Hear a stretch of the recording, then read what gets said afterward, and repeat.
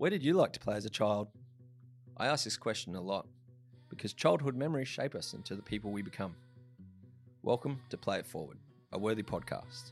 I'm your host, Lucas Ritson. Thanks so much for joining me. I talk a lot about play. I'm a dad, I'm a husband, I'm an educator, and I'm a playground designer. So I wanted to gather some of my favourite people who are advocates of children and nature and create a space to have an honest conversation about getting more kids outside.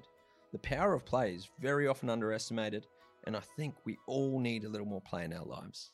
Our next guest wants you to create a homegrown national park, and it's not as daunting as it sounds. Our philosophy at Worthy is creating environments for children to thrive.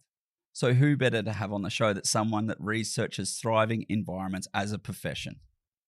My next guest is a professor at the Department of Entomology and Wildlife Ecology at the University of Delaware. He has authored around 100 research papers and has taught insect-related courses for 40 years. His book, Nature's Best Hope, was a New York Times bestseller. So a big warm welcome. Welcome to the studio all the way from Delaware, 6 p.m. at night, dedicated to the cause, Doug Tallamy. Thanks so much for joining us. Well, thanks for the invitation. Pleasure to be here. I'm so excited to chat to you and break down how the roles and just bringing the awareness to ecology for our listeners, be it if they're educators trying to convey the importance of environment to children. And also, I love the fact that you're promoting people to just take action on this topic that seems so daunting for so many. And you can get less lost in this politicalization of ecosystems and environment. So I love the fact that it's like, hey, you do you bring it home literally. How did you land on that as an action point? Well, we have a global biodiversity crisis, which gets worse every day, but it's a global crisis with a grassroots solution.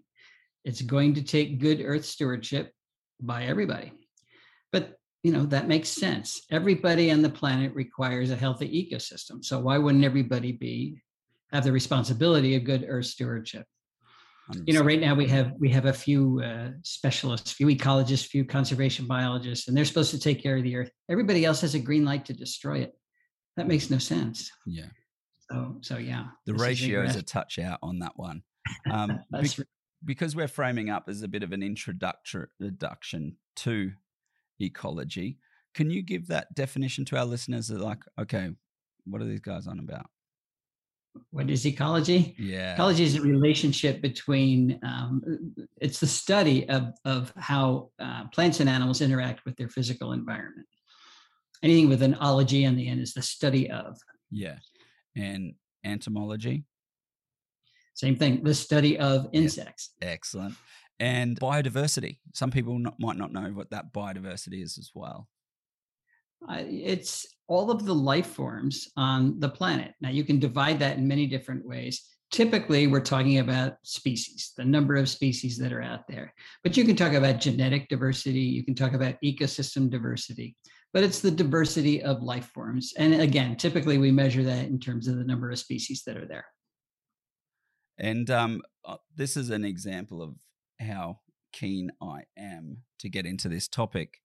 I haven't even asked you the question that we ask all guests, and how we start is, where did you like to play as a child? It's a question we start with, but I was just so keen to get going on this topic. We skipped over it. Yeah, somebody asked me that this morning too. How did I get interested in this? I was born interested in other living things. I tell the story of moving into a new house in third grade, and there was a little pond next door. I used to go visit that every day, see what was happening in the pond. And there were toads there breeding, and all the little pollywogs swimming around. And I was there the day those pollywogs started they matured, and they were hatching, they were hopping out onto the land. But that was the day the bulldozer came and buried the whole pond. I don't think he even saw me sitting there. So he didn't bury me, but right then that made an impression on me. We need to work on our relationship with the living things on planet Earth. But I was always attracted to nature right from the start. And you touched on it there. Do you think children are born natural environmentalist, if you will, with this innate response to care for the thing that we're a part of and it's just bred out of us, or what's happened? I have a brother and a sister. They were in the exact same environment as me, and they're just not into this. I'll say they don't really care. It's not that they don't care, but it's not a passionate response to the environment the way I have. So I would say you are kind of born that way. It's not that they lost it; they never had it. So, and I think that's pretty typical. Most people. I mean, E.O. Wilson talks about biophilia, how we all naturally like nature, and on some level we do. But boy, we spend an awful lot of time destroying it for a species that loves it. So, I'm not sure I buy into that. Yeah, and how have we got here? Because we lived synergistically within environment at some point, and we were a part of it. And now we consider as nature as the thing over there and us. So what happened to create that divide? Well, we are products of nature. We've always depended on it, but it also was our enemy. The predators were out there hunting us. The drought was killing our crops, and we would drown in floods. And the people that controlled nature were the ones that survived. So that has been part of our background. And we're, of course, very good at controlling nature. We're controlling it to the point where we've eliminated it. But it has led to this idea that humans are here and nature someplace else. Yeah. Which, if there's just a few humans on the planet, that'll work. But with 6.9 billion people, 7.9 billion people, I guess, it doesn't work at all. There is no someplace else for nature. And what we are not appreciating is the extent to which we need functioning ecosystems, not just in parks and preserves, but everywhere, everywhere. And so that's why we're in the sixth great extinction, because we don't have functioning ecosystems everywhere. We pushed them out to the corners of the planet, and it's not enough. Yeah, and you mentioned there the sixth extinction. It really frames up how urgent this situation is. So do you want to break that down? What's the sixth extinction? Well, Earth has experienced 5 mass extinctions prior to this, when asteroids hit and we have massive volcanic action. And they still debate what causes these things, but they, right from the start, we've had these giant extinction events where it eliminates 80 to 90% of the life on the planet. The last big one was when the asteroid hit 66 million years ago. But now we're doing the same thing, and this is the first extinction event caused by a living being, a species, and that's us. Why is that a problem? People say, well, extinction is normal. Yeah, it is, but not at the rate at which we're causing it. When we had those mass extinctions, it took millions of years to rebuild the diversity that created a healthy, functioning planet. And by functioning, I'm talking about creating the life support systems that we humans demand, that everything demands, not just us. We call them ecosystem services. And we know from lots of research that the more species in an ecosystem, the more stable it is and the more productive it is. So with 7.8 billion people on the planet, we need more ecosystem services now than ever before. But we're taking species out of ecosystems. We're degrading them. So we're actually getting in fewer and fewer all the time. And that's just from a selfish perspective, that's why extinction is just not such a good idea. And it doesn't have to be global extinction. Local extinction still, it ruins the ecosystem that you are depending on locally. So we need vibrant ecosystems everywhere. And then it actually impacts our lives as well, although we can manhandle it. For example, near me, there's beautiful bushland, kangaroos, sunrise and sunset driving down the road. I'd always look for the roos there. Bulldozers come in, bulldoze the whole thing down. And then the people that live there destroyed all the biodiversity, that ecosystem that was there. They've just clear cut this whole environment. So I just imagine when the hows go in and the lawn goes in, it's just going to be these barren wastelands of environment, which are actually just going to impact our health. Like the temperature, just a slight change in temperature is going to impact the bodies and then impact health due to those temperature changes. The lack of the microbiome of that diversity of what those beneficial interactions with nature. Okay, avoid those. And then we wonder why we get sick and tired and frustrated and anxious. It's just perplexing to me. And the reason you can live in an environment like that, at least temporarily, is because we're bringing in resources from places where we haven't wrecked the ecosystem. But when we do that everywhere, we're talking about colonizing Mars. Good luck. Yeah, take everything. Good luck. We can't I'd look like after to this one. The Earth. We know this one works, but boy. Yeah, a frightening statistic in your book was that 54% of America, and you consider America having this great expanse of nature, 54% is what is called an urban matrix, was classified as within an urban matrix. Urban matrix, that's right? It, suburban urban matrix, yeah. Yeah, I mean, you can drive down the road and there are little patches of woods here and there, but they are far too small to sustain the species that actually run an ecosystem. Yeah. You can appreciate that when you get up in a plane and you fly. Then you get to see how chopped up the environment really is. Yeah. So we've got what 48% of the country is in agriculture, and the other 54% is in this suburban urban matrix, and then you got 5% that's relatively pristine. That's not enough. No, that's not. No. And those are typically the mountaintops and places that are, they're too rigorous for. The only reason we left them is because we can't live there. Yeah. The other positive thing which I like about America's practice is you've got public land for national parks, which is great. Can you break that down, what that means? We do have these national parks and preserves and monuments. And, this was largely Teddy Roosevelt's idea 100 years ago. We want to preserve these places because they're magnificent, and we want future generations to be able to appreciate them. And they are magnificent, and it's been great. But there's two problems. And one is, it suggests that nature is there just for entertainment. We want to go see them and be entertained. It is entertaining, but we need nature so that we have future generations, not just so that we can be entertained.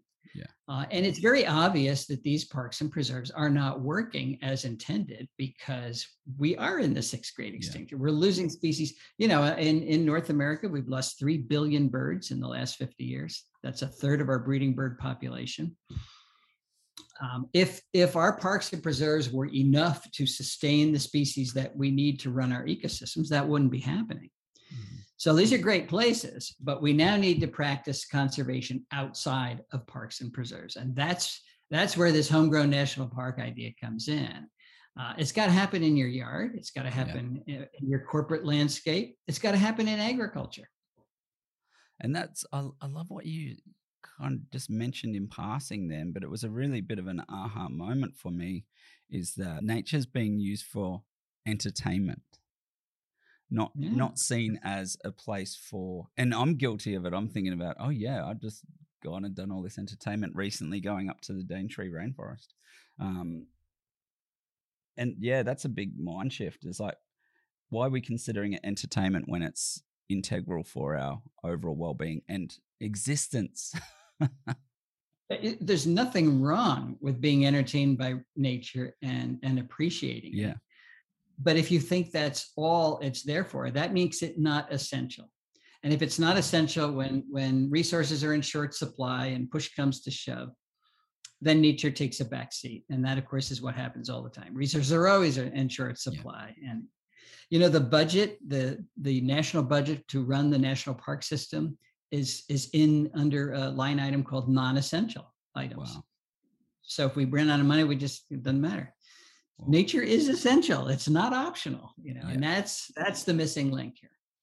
Yeah, absolutely. So we've spoken about this, the urgency around it from a really big scale of like impact on a whole country and from a world standpoint. How do you get that to your backyard or your playground?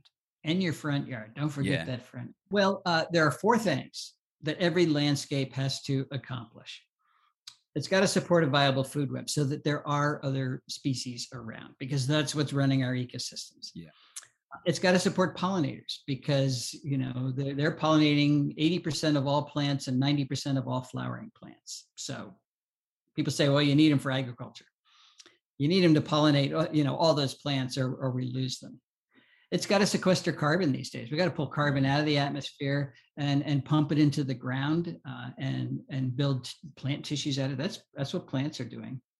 And every landscape has to be landscaped in a way that manages the watershed in which it lies. Yep. That has to happen everywhere. And if you look at your yard and saying, am I supporting pollinators? Am I supporting a food web? Am I managing the watershed properly? And if you have acres of lawn, you are not. Yeah. And am I using the plants that sequester carbon the best? And again, lawn's the worst choice in that regard.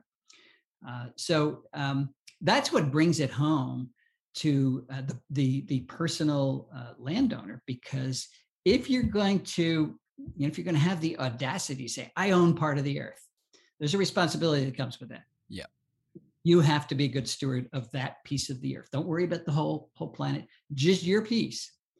That requires a lot of things. It requires shrinking the lawn, getting rid of your invasive species, putting in that pollinator garden, using keystone plants, lots of very important things. There's so many avenues I want to go down right now. Let's start with this one. You've mentioned food web. Traditionally in schools, we're talking about like the food chain. It's all about the food chain.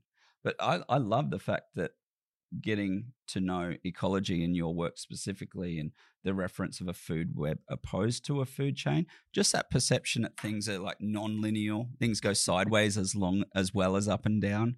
Can you break down what's the main difference between a food web and a food chain, if any? Well, food chain is linear and it's very simplified, where you have a plant, one thing eats it, then one thing eats that, and one thing eats that. That would be a linear chain. That's not the way life is. So, for example, in my yard, I have oak trees. Yep. Well, I also have 511 species of caterpillars that eat those oak trees in my yard. So that's one tree, one genus that has 511 lines coming out of it. And then all the predators and parasitoids of each one of those caterpillars. And that's why it builds this spider web type of interactions. It's just a more accurate way of describing it. But it's the same principle as a food web. It's just that it's more accurate what's really happening. So when you take out that oak from your yard, you've destroyed an entire web of life, not just one thing that's going to eat it. And that's what you're talking about, a keystone species. That keystone species, people have compared native plants to non-native plants for a long time now, and on average, native plants certainly support more life than non-natives. But we've discovered that just 5% of our native plants are supporting 75% of the energy that supports those food webs. 14% of our native plants are supporting 90% of the energy that supports that food web, which means 85% of the native plant species that are out there are contributing, but not all that much. Yeah. So I talk about I call them keystone plants. Remember the Roman arch, the keystone is the stone at the top of the arch. And if you take that stone out, the arch falls down. Yeah. So if you take these really important hyperproductive species out of the food web collapses. Mm-hmm. Even if you have dozens of other species, they're not those really productive ones. So I talk to people and say, you're building an ecological house in your yard. The keystone plants are the 2x4s of the house. They're holding it up. They're not the only thing your house is built out of, but they're essential, or your house is going to fall down. You don't build a house out of wallpaper. Yeah. So that's the role of keystone plants. There's something that's got to be there, and then you can diversify around there. Yeah, something I think comes to mind is like we've got keystone behaviors. Like certain people, you're saying about only such a small percentage contribute 80%. You've got like such a small percentage of people having keystone behaviors that are so integral to their environments and communities and habits, and going out and do community gardens and all of that stuff. Where do people start? Like we talk about ecology and keystone and species. Like what's the first step for people? Just imagine they're trying to teach a child about environment and ecology, because our default is to say, hey, we're going to go compost. Hey, we're going to go recycle. I'll teach you about environment. You got to recycle. That's gripe. But how should people ignite this passion for children to understand environment? Children seem to inherently like animals, but you can start by explaining, well, what do those animals eat? And they can say, well, they eat food. Where's the food come from? And what builds the food? And you're going to get back to plants. Yeah. And most kids don't inherently like plants very much, but they are that first trophic level that's essential because they're the only things capturing energy from the sun and turning it into food. So all the animals that the kids like depend on plants at one level or another. Either they eat the plant directly, or they eat something that ate the plant, or they eat something that ate the plant. But it all started with the plant. And so the real learning moment here for the kids is that not all plants pass on their energy equally. So if the plant captures the energy but doesn't let anybody else use it, what good is it? Yeah. It's not going to help us. So you got it. This is where plant choice comes in. You Australians have given us eucalyptus. Boy, do we use that all around the planet. It's great in Australia, but it's terrible every place else because it doesn't support the life that it does in Australia. Yep. Yeah, it was remarkable to go, where was I? San Diego. And even San Diego, I was like, what are all these gum trees doing here? They just seem so out of place. You're on they're not doing anything there. That's what they're just standing there. You're near the Baja Peninsula and you got a gum tree. You're like, what's this about? And that brings us to another point. Like, people might not understand the importance of native species versus non-native species. So can you break that down? Because we at Worthy, we really, really prioritize natives. We pride ourselves on building play environments with completely native species. And Dan, our landscape architect, and Nikki, his assistant, they come up with plant tiles to create diversity and ecology within like a meter by meter square. And then they can roll those out across environments. And they've got different tiles for different environments, which is super exciting. But why is that important from an ecology standpoint to have natives? Because natives are willing to pass on their energy. And by willing, I mean, most vertebrates don't eat plants directly. They eat an invertebrate that ate the plant. Okay. So we're talking about really the interaction between the plant and the insects that are eating that plant. The insects gather the energy from the plant, and then other things eat those insects. Well, plants don't want to be eaten. So they protect their tissues in a number of ways, but typically with nasty tasting chemicals. Yeah. So the only insects that can eat a particular plant are the ones that have adapted to those particular nasty chemicals. And in order to do that, they specialize. They get really good at getting around particular groups of chemicals. But that locks them into eating the plants that make those chemicals. Yeah. And when you're locked into eating this plant, you can't eat this one over here. That's called host plant specialization. But that period of adaptation happens when the plant and the insect are interacting with each other over long periods of time. So that's why the native plants are supporting the native insects far better than the non-native plants, where our native insects have never seen them before, and they haven't had that period of adaptation. And if you think adaptation happens in a few years, it doesn't. It's thousands of years, if then. And what happens in the meantime? So we have the monarch butterfly over here. Everybody wants to save the monarch butterfly. Well, it's a specialist on milkweed. If you take milkweed away, it doesn't start to adapt to crepe myrtle. It dies. Yeah. And then it's gone, and that's that. Yeah. So that's why native plants are so important. They're the plants that have supported these coevolutionary interactions over long periods of time. Yeah. Do you think we've forgotten what normal is? Like, normal as a child was walking through the grass or walking just through your lawn and having grasshoppers jump and hit your legs and being outside and catching heaps of grasshoppers from everywhere. Now I go to do it with my children and it's like, where are the grasshoppers? Yeah, where are they? That's a prime example of what we're talking about. We, my stepson got married. Well, it's been a while now. In Tennessee. We went to the wedding in Tennessee. And the day before the wedding, we went out and took a hike in a natural area. And one of the people in the wedding party there is from Tennessee. The entire understory was Amur honeysuckle, bush honeysuckle from China. And it was in bloom. And she's walking around and she said, "Isn't it beautiful?" And I said, "Well, yeah, but these are non-native plants and they're not supporting anything." And she said, "What do you mean non-native? They've been here the whole time I've been alive on planet Earth." I said, "Yeah, they have been, but that was only 25 years, and that's not very long." And so to her, that was normal, but it wasn't normal. It wasn't even close to normal. He had never experienced normal. It's frightening to think. And another statistic: 95% of vegetation in America is present with non-native species. We measured the plants that are used in suburban habitats. Suburban. In 3 states, and it was, first of all, it was 92% lawn, which is a non-native plant. Yeah. But it was 80% non-native ornamental plants that were used in these habitats. We've got 3,300 species of introduced plants that are considered invasive. An invasive plant is one that's displacing native plant communities. 3,300 species, that's a lot of species. Yeah. And then that has a trickle-on effect that people always need to remind themselves of, that, it's not supporting a host plant of an insect. You might not care about the insect, but you're going to start caring when it's impacting your food supply.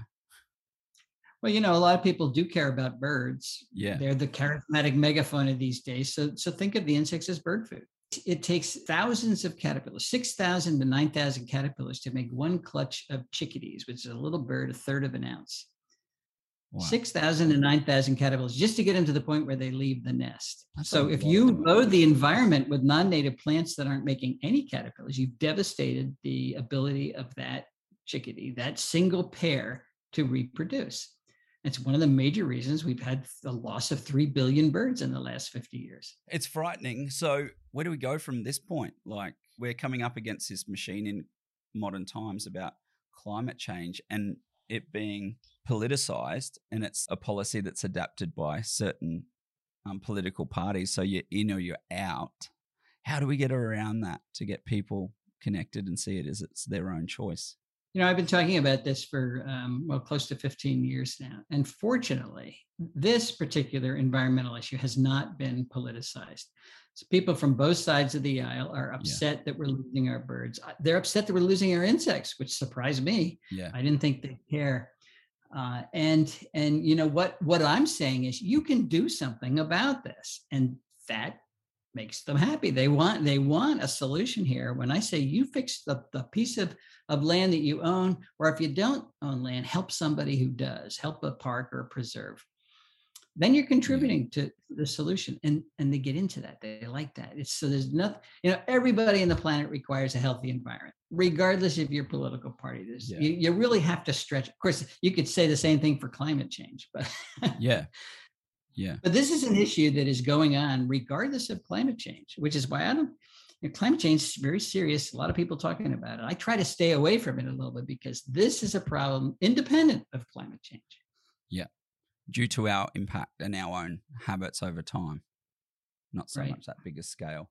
Over the last 40 years of studying this topic, what's the standout observations you've made about like community perception and uptake in that time?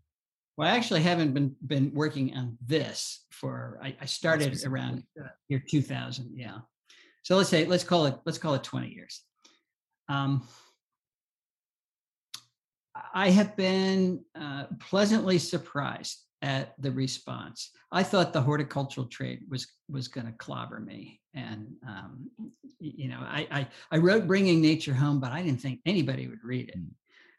But they did, and they're interested in solving these issues. So the change has happened a lot faster than I thought it would. We are talking about changing culture. We're talking about changing our relationship with the natural world from an adversarial one to a collaborative one. And changing culture is hard. It doesn't happen overnight, but it is happening. And I've been very, very pleased with the rate at which it's happening. Do you think we can regain that status of identifying as environment opposed to it being over there and us being us? I think we better. We do better. We have one planet. And if we humans take over the entire planet and expect the natural world that supports us to be someplace else, that's not going to work. The logic is so obvious that I really do. It's hard for me to believe that we're not going to catch on here. Yeah. Of course, the real challenge that nobody talks about is the number of people. We cannot continue to increase our population forever and expect any of this to work. The planet is not growing. So we can increase our population at the same rate the planet's growing, which is not very fast. Yeah, there's talk about the population plateauing at 10 billion. Is there any reason in your understanding is that's realistic or not? I don't think it is. We are already 3 times over the carrying capacity for humans. So now you're talking about adding another 3 billion on top of that and expecting everything to be fine. We've got this extinction crisis because we're taking all the resources that support the life forms that support us. Yeah. So saying, well, with no other outside effects, we'll stabilize at 10 billion. There are outside effects. We call it war, disease, famine, all the things that are at least passively associated with environmental degradation. Yeah. And that's just going to get worse at an alarming rate. Yeah. As we add more and more people to the planet. We're not adding. See, the more people that are there, the more we degrade the carrying capacity, the ability of the earth to support us. Yeah. So yeah, it's a downward spiral. It's kind of like we talk about invasive species, and it's kind of like we've taken the role of invasive species. We are the biggest invasive species, that's for sure. How do you stay optimistic? You start talking about extinction crisis and percentages of nature not present. These are hard things to talk about. So how do you stay optimistic? I get emails every day from people who are doing what I'm suggesting, working on their property. They send me pictures. I've seen it at on my own property. We moved into a piece of a farm that had been mowed for hay. There was, just about nothing here. 4 years ago, I decided to take a picture of every species of moth that is now making a living on our property because we put the plants back. And I'm up to 1,123 species of just moths. Haven't gotten to the butterflies yet. Yeah. So this all tells me it works. I'm not making it up here. You really can put life back. When the World Wildlife Fund says we've lost 2/3 of our wildlife, I say, not at my house. Yeah. So if I can say that, so can you, so can everybody else. And that's what makes me optimistic.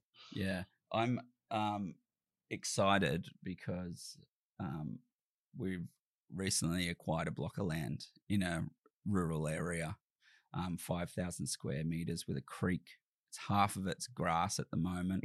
So I'm really excited about working and creating that ecosystem. There's platypus in the creek.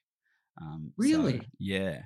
So it's going to, I'm super excited about creating that and bringing it up into the property and even creating more diversity, because I go around and explore that creek and it seems pretty, there is a lot of native species because there's a environmental protection covenant. So invasive species, you have to remove them. Which is great, but there's still not much there. So I'd like to improve on that. An interesting, yeah, absolutely. It's going to be a life's work, I think. And I have something to aspire to. I've got to hit the 1,000 moths mark. You do. An integral part of how this food web works is these relationships, and it once again paints a picture for us to understand a very complex idea, is that we have producers and consumers within that web, and it doesn't mean you have to be one or the other, because at some stage you're both. As my very novice understanding is, we are both at some stage of our life. Some species are both. Yeah. So how do we? I think my observation is humans have become a primary consumer role in this web. So how do we get to that producer role? Yeah, we certainly have. We eat very high on the food chain, on the food. We love our meat. The number of cattle on the planet is a major environmental issue in terms of producing greenhouse gases, in terms of the amount of water that it takes, and that's because we insist on eating beef. So if we ate lower on the food chain, then that would help very much.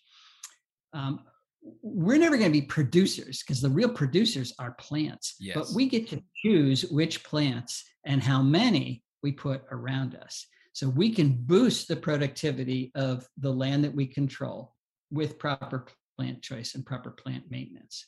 Yeah. And also our own waste distribution is, I see that as one of the things we can manage as well. Not only our bodily waste management, but the impact we're having with our microplastics and things like that. So we're not where the only thing we're producing a lot of the time is damage, unfortunately. Unfortunately, yeah. It's hard because each one of us sees a very small part of the planet each day. Yeah. And it's very difficult for us to imagine that times 7.9 billion. So we look, we use our plastic bags and we eat our steak, and it doesn't seem that bad for us as an individual, but when you multiply that, that's what's hard for us to envision, and that's where the problem lies.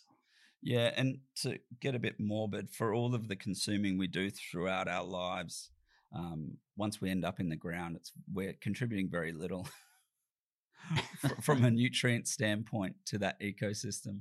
Yeah, especially the way we do it. We embalm ourselves to make sure nothing returns. Yeah. Yeah, absolutely. Where to next for you in your mission in within publication, research? What books next? Well, I get email is my nemesis. I get emails all day long, and most of them are questions, and a lot of them are repeated questions, and I could ignore them. But the public is interested in learning how to do this stuff. So I'm really seriously considering a book where I answer these questions. I say, here are the major questions on different topics, and just say this is the answer. Don't email me anymore. The next big piece of research, though, the reason we discovered the presence, the vast difference between keystone plants and the rest, was that we ranked their ability to support caterpillars across every county in the country. Yeah. And that was based on the literature of the last 100 years. It was a big job. We've done it for North America, but it turned out to be a really powerful tool. I want to do that for all the countries in the world where the literature exists. It's going to be tough in parts of South America and Africa, but certainly through Europe, Australia, you've got great records of what eats what. And I can say, here's a list. These are the best plants that you should be putting in different parts of where you live. And then nobody has an excuse. They don't have to. Portugal, most of Portugal forest is eucalyptus. And they can say, well, we didn't know this wasn't a forest, Well, now you know. Here's a list telling you what eucalyptus is supporting in Portugal, which is nothing. Yeah. So that's a big piece of ignorance that I'd like to solve before I retire. Apologies on behalf of Australia for the rest of the world with eucalyptus. I think it's pointless. The audiobook has the back chapter of the Q&A, which I really love about your book as well. One question that stood out to me was someone asking, if one invasive species in a whole ecosystem, could it be really that bad for it? And to which your response was something along the lines of, well, if you've only got one tumor in your body, is that bad for it? That's right. These species are tumors. They grow all the time. It doesn't stay one. Yeah. And that's the insidious nature of an invasive species. Yeah. And it's not a third of the vegetation in our natural areas is from China right now. Wow. Because they've escaped our gardens and they continue to spread. Another 10 years, there'll be a quarter or a half, who knows what. It's like in my reticular activation system to see invasive species now. I think my wife is tired of me driving along the road and pointing something out. I was like, Singapore. We went to actually look at a property to buy, and it was half covered in Singapore daisy. And I was like, no way. Beautiful property. Oh, but that gives you a goal. You can say, I'm going to fix this problem. Yeah, that's one way to look at it. But then I just thought, I have no family time. I would spend my life doing this Singapore daisy. It was like through a valley. There was so much of it. And I'm just like, that's daunting. So yeah, and to extend on that point, like I like how you say the one plant, one invasive species isn't the problem. It's the growth of that species and the existing ecosystem that can't keep up with that rate of evolution to be competitive anymore. When you look at some of the major invasive species we have, like kudzu, I think it covers 20 million acres. It's measured in millions. Privet, millions more acres. Bush honeysuckle, millions more acres covered in these plants. That's only 3 species, but they're covering, half the United States. So, And the huge cause impact. of a lot of the California fires, is my understanding, was it creek grass or Cheatgrass. Cheatgrass brought in for cattle. And it, it's nice and green in the spring, but then it senesces and turns into tinder through most of the season. And these fires start outside of the forest, and then they run in through cheatgrass right into the fire. And the smallest thing can set it off: a lightning strike, somebody's cigarette. And the whole West, hundreds of millions of acres are covered with cheatgrass. Yeah, and where another disservice we do is, like, through reading your book, is not letting the natural burn off process happen within these huge big forest areas. Hence they burn, not just do a little grass fire under that understory and burn the grasses off. You were mentioning how it jumps to the canopy then.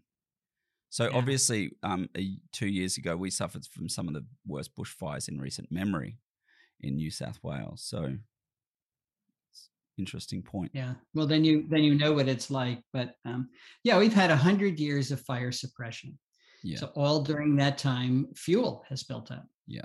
So when you get a fire, it's a huge fire, and it's not a ground fire. It jumps to the canopy, kills the trees, and that's devastating to that particular ecosystem. And most of our fires, particularly in the West now, are canopy fires. Yeah. And I saw that devastation firsthand. I like going down to those communities and trying to help. And still, you can see the severity. Everyone sees so many of the trees sprouting new growth and saying, look, it just bounces back. But that's in certain areas. There's some that the burning is so severe and so hot, there's nothing growing back still. Years later, it's just a field of toothpicks. So is there going to be so you're thinking a Q&A book next? I would love that. Sign me up. Yeah, I say that. I haven't had a second to write any of it, but that's what I'm thinking at this point. And for our listeners, I would love for you to like and share this podcast, and we will run a competition and give away some of your books, because I think it's just so integral. And also, where can people find out more about what you do, and if they want to learn more about ecology and entomology? We have our website, homegrownnationalpark.org. And a lot of information on that website about what I've done and about the organization. We have the map. Get yourself on the map, become part of Homegrown National Park, and tell us how much area you're going to plant in natives. So that's another thing. We'd like to expand that to other countries. We could start in Australia. Absolutely. We'll be planting that playground by playground. We'll log it. We'll get it international. Good.